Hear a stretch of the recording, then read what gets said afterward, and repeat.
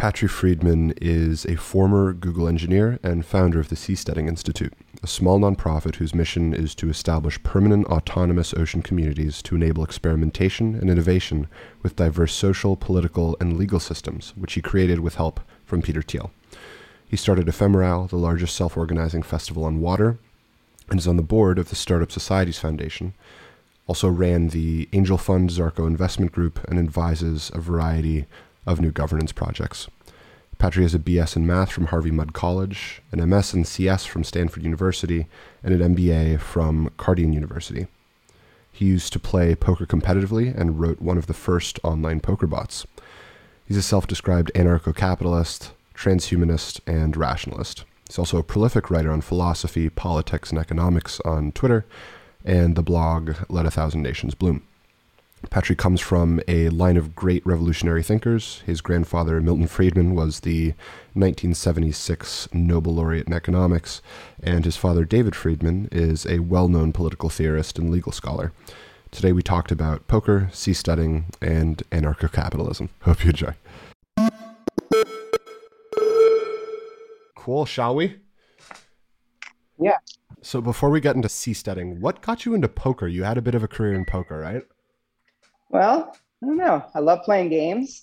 It's a game you can play for money. You know, I'm a math, stats, Right. probability guy. Yeah, I was always into board games and stuff. So I don't know. Yeah, It was only reason I ask is I've had some of these conversations and I've talked to so many cool, really successful people, and I feel like there's just this huge overlap with poker playing. Have you found that at all, or am I just seeing things? There's definitely some. I mean, there's a lot of overlap between like poker and finance, poker and investment. You know, it's a high pressure decision-making environment. Yeah, I don't think it's an accident. Plus it's fun. I don't know. I mean, it's kind of, the downside is that it's like a non-productive activity, you know, with occasional exceptions, like if you're generating entertainment on televised poker, and something that like, it felt like working, but really, really fun. Right. But ultimately, I think it's a great entertainment, but it's ultimately like, it's not the same as working to build something that wouldn't exist without your work. Like, it's inherently zero sum. Not necessarily zero sum, and that people may enjoy playing and find it worthwhile, but they don't find it, like, they would have more fun if worse players were there. Like Okay. Being a better player. That's fair. You don't make their experience better, you make it worse. Right. That makes sense.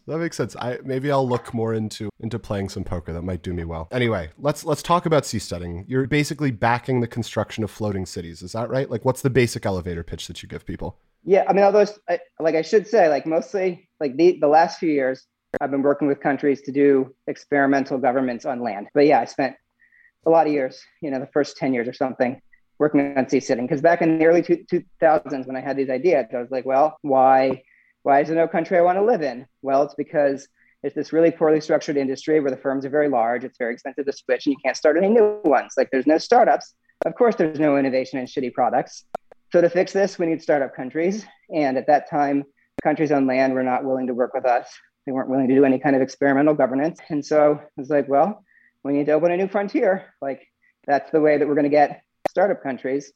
And so we started looking into the engineering, the business, and the legal aspects to build cities on the ocean. It sounds like that's changed since then, though, right? Like, obviously, I want to get into talking about building on water, but it sounds like you guys have had some sort of compliance on land. Yeah. So what happened was, let's say I started the Seasteading Institute in like 2007, 2008, although I started like writing a seasteading book and giving talks in like the early 2000s. Sure. Before I got funding. And then in 2010, the country of Honduras changed their constitution and created this first program in the world for making these kind of semi-autonomous zones called ZETAs. And so, you know, I'd been thinking about leaving the Seasteading Institute to do a startup. Like, maybe we were looking into like medical tourism cruise ship as a venture, but then we decided to go work in Honduras. We got the first MOU with them, but then we found out that they didn't actually have any staff or budget. And, you know, I'd assumed that changing the constitution, political will would be the hard part, but it was clear it was going to take a long time, and their Supreme Court struck down the initial version of the program. And so we quit and gave back the money to investors. And, you know, that was in 2012. and they didn't approve the first zone until like a couple of years ago, and it launched last year. So, it was going to be a while. Got it. So if we're talking about building on water, which it sounds like is what a lot of this started around, surely there's practical barriers, right, to building on the ocean. I'm sure we're talking about, just so people are aware, building close to the shore, maybe, since weather probably poses an issue. Yeah, there's huge practical problems. Like on land, you have this solid foundation, and on the ocean, you got to float, you got to build it out of nothing, and you're on a surface that's moving up and down like crazy. You can't anchor unless it's shallow. So it's very challenging and expensive, but you can see from like the cruise ship industry that you can deal with the ocean at a profit. People can live there for at reasonable daily rates. Like it's doable with expertise and economies of scale. But yeah, it's very difficult. And I think you basically need shallow water. What's tricky is that if there's any land, suppose you have like a seamount, an underwater mountain, if it goes above the surface of the water, then it's claimed by some country. So you need to find places where it's like shallow enough, I don't know, 50 to 150 feet that you can like anchor or put in wave breaks, or maybe there's a reef that itself serves as a wave break, but yet not have anything that's above water. And there are some such places in the world. That's what you need. Okay, so we have those engineering challenges and obviously some price barriers. You've been working in and around this space for a while. Have those improved as time has gone on? Well, there are the sea pods. So we have these people who, starting a couple of years ago, they started building. Actually, it was like my original design, pretty close to it, what's called a spar platform, where you have a single narrow pillar that gives you low cross-sectional area of the waves, and then a platform on top. And they built one off Thailand, and I don't know, he probably followed the news and saw what happened. They got accused of a capital crime and hunted by the government, and the seastead was seized and destroyed. And they had hid out and made a daring escape by boat and got out. And now they're in Panama, but now they're manufacturing sea pods. So you can actually go buy one now. Also, since 2008, the ship market has kind of crashed because, ships were like overbuilt and there was a global recession.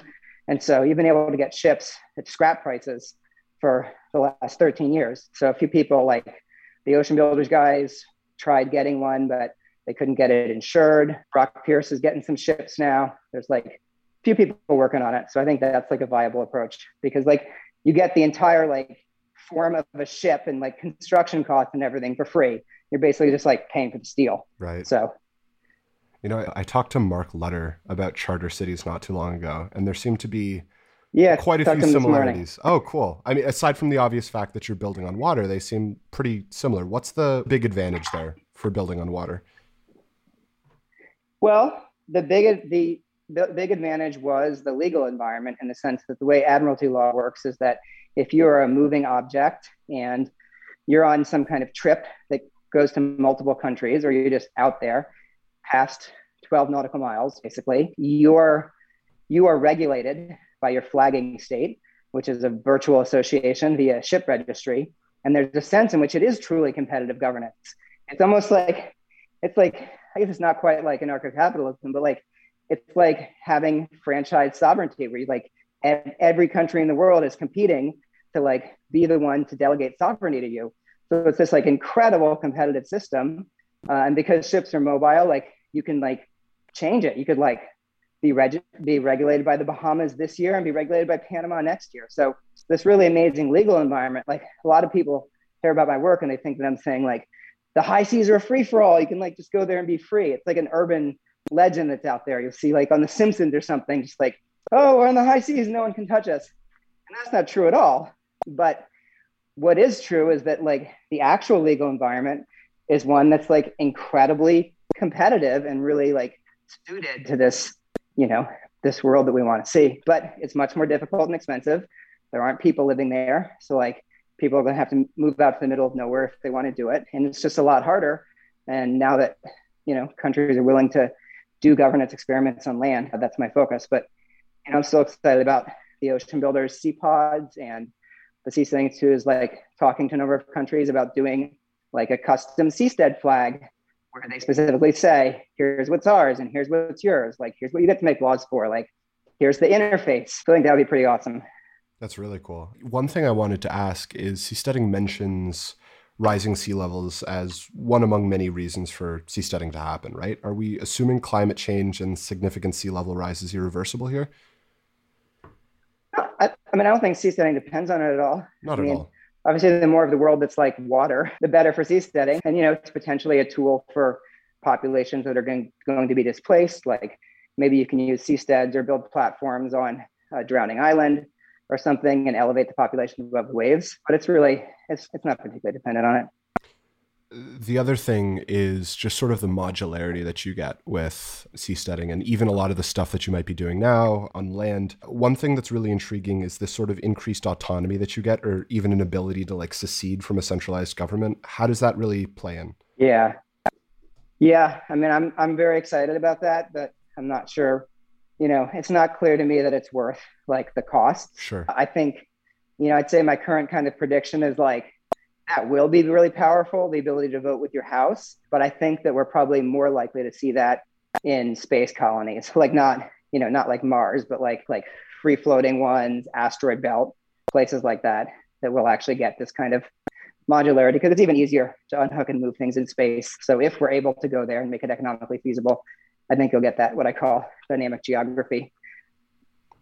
So, I mean, as far as laws go, how does all of this change? It seems like you've got sort of two things you're playing with right now. One is, correct me if I'm wrong here, like sidestepping reform in some way by doing seasteading or cooperating with the centralized government by doing a lot of this stuff on land. Because, I mean, at the end of the day, like you said, pretty much all land is claimed by some sort of central government. What's the play on either of those?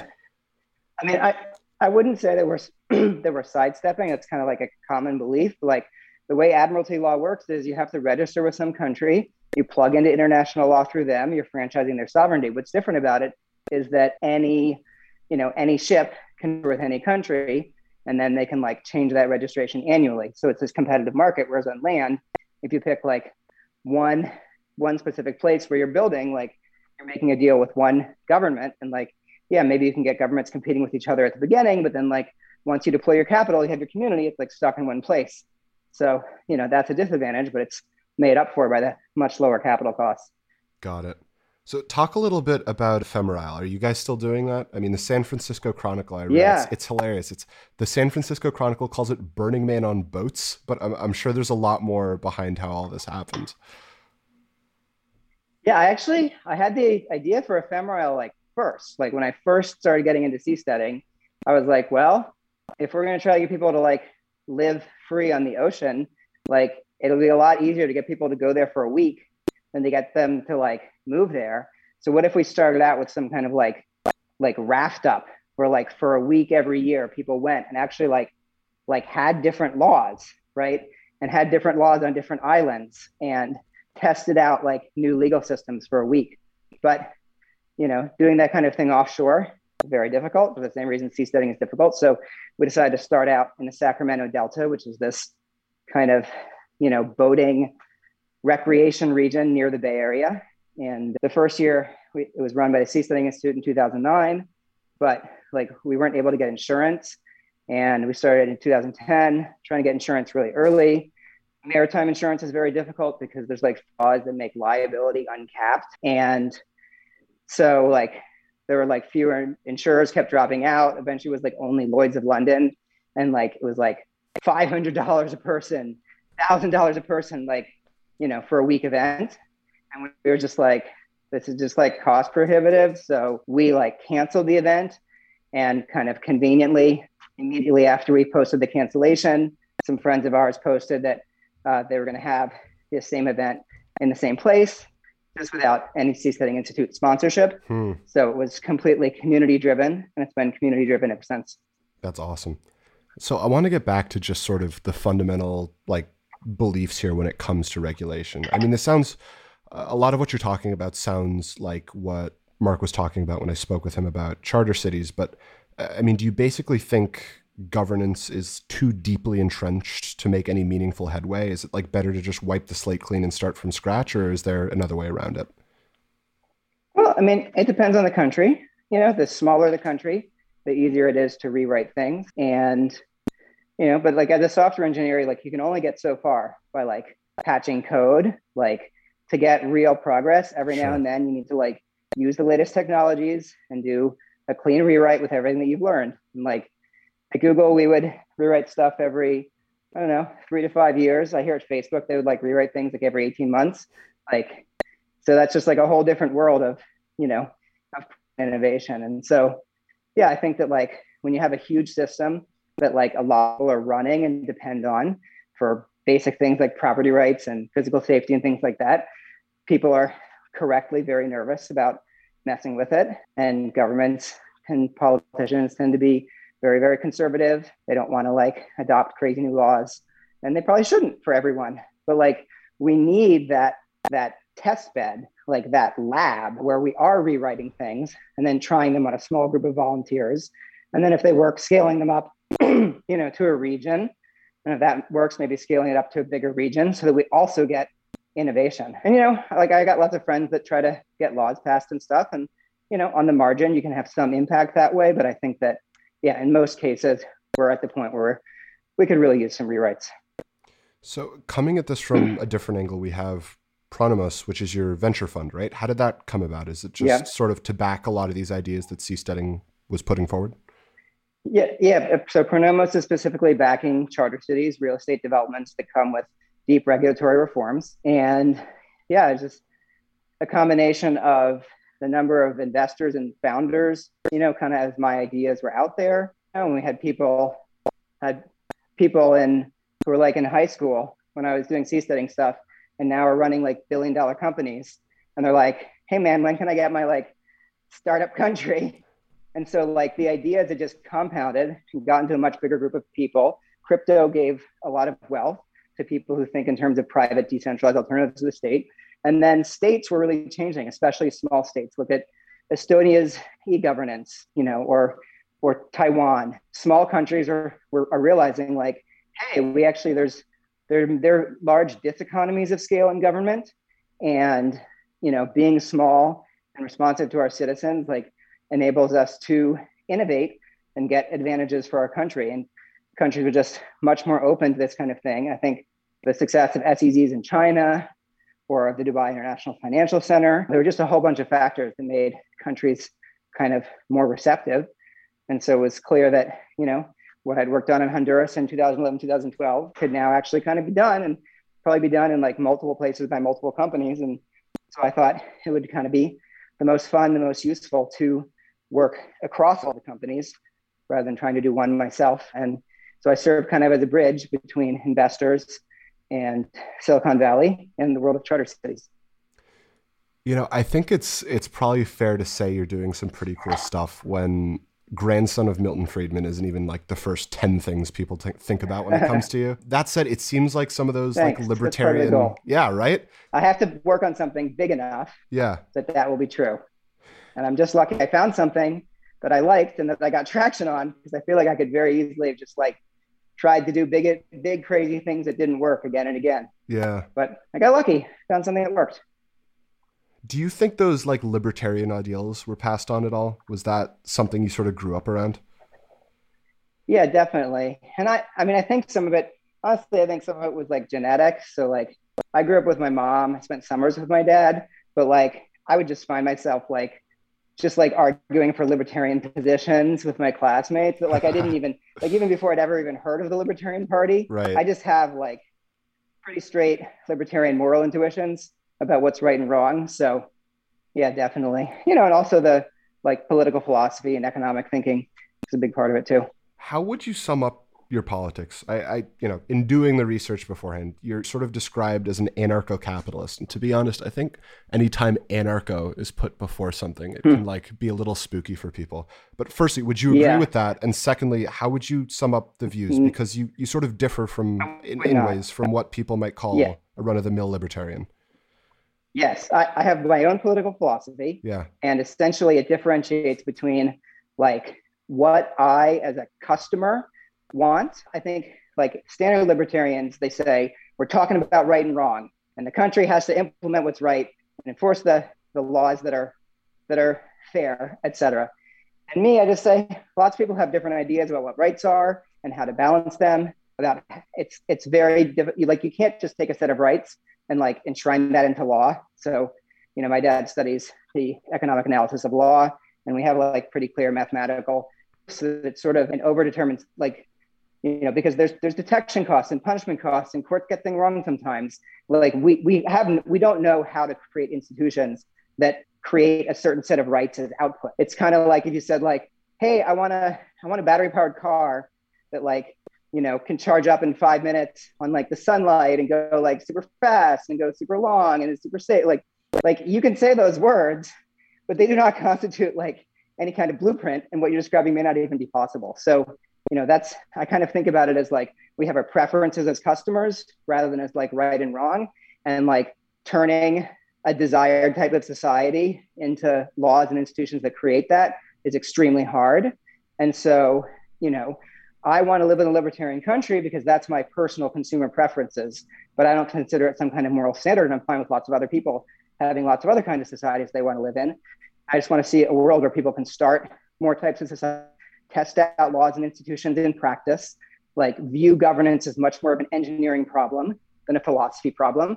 It's about tinkering with institutions and building cultures and create a system where you get kind of innovation and progress because you're doing this experimentation in technology. And then, maybe that system will produce, a society that does much better on like what I think the outputs ought to be. And that would be great.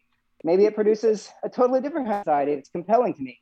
Like what matters is just that you're producing a bunch of societies, optimizing them through competition. You're also a self-described rationalist and transhumanist. So to close us out, I thought it'd be fun to talk about those. I actually have one of these chats planned with a guy named Zoltan Istvan in a while, who's very much involved in the whole transhumanism thing. So what's the draw for you there? What does that look like? Sure. I mean, rationalism, it's just the idea of trying to like actually understand the world around you, of being humble about how many cognitive biases we have and how kind of unnatural it is to think clearly, and just caring about really understanding the world and your own cognitive biases and trying to get things right. Transhumanism, I find the idea of like self-modification to be incredibly empowering. I think that upgrading ourselves with technology is not very easy, but something like LASIK or even getting a tattoo. Sure. Just like being it, like, I don't know, think video games or something, like being able to upgrade yourself, like make yourself better, make yourself stronger is incredible. And we don't have very many ways to do it very well. So it's not like, I think that, everybody should be out there getting tons of modifications because we really have very few. But the general idea that like we should be using technology to make ourselves, faster, stronger, happier, etc. Like not just accepting the way that nature bred us. I think it's incredible. That's awesome.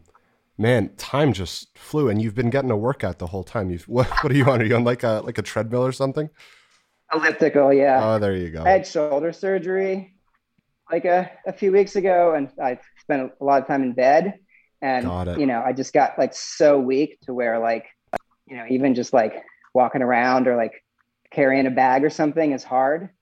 So this week I'm really trying to, get some exercise in every day so I can go.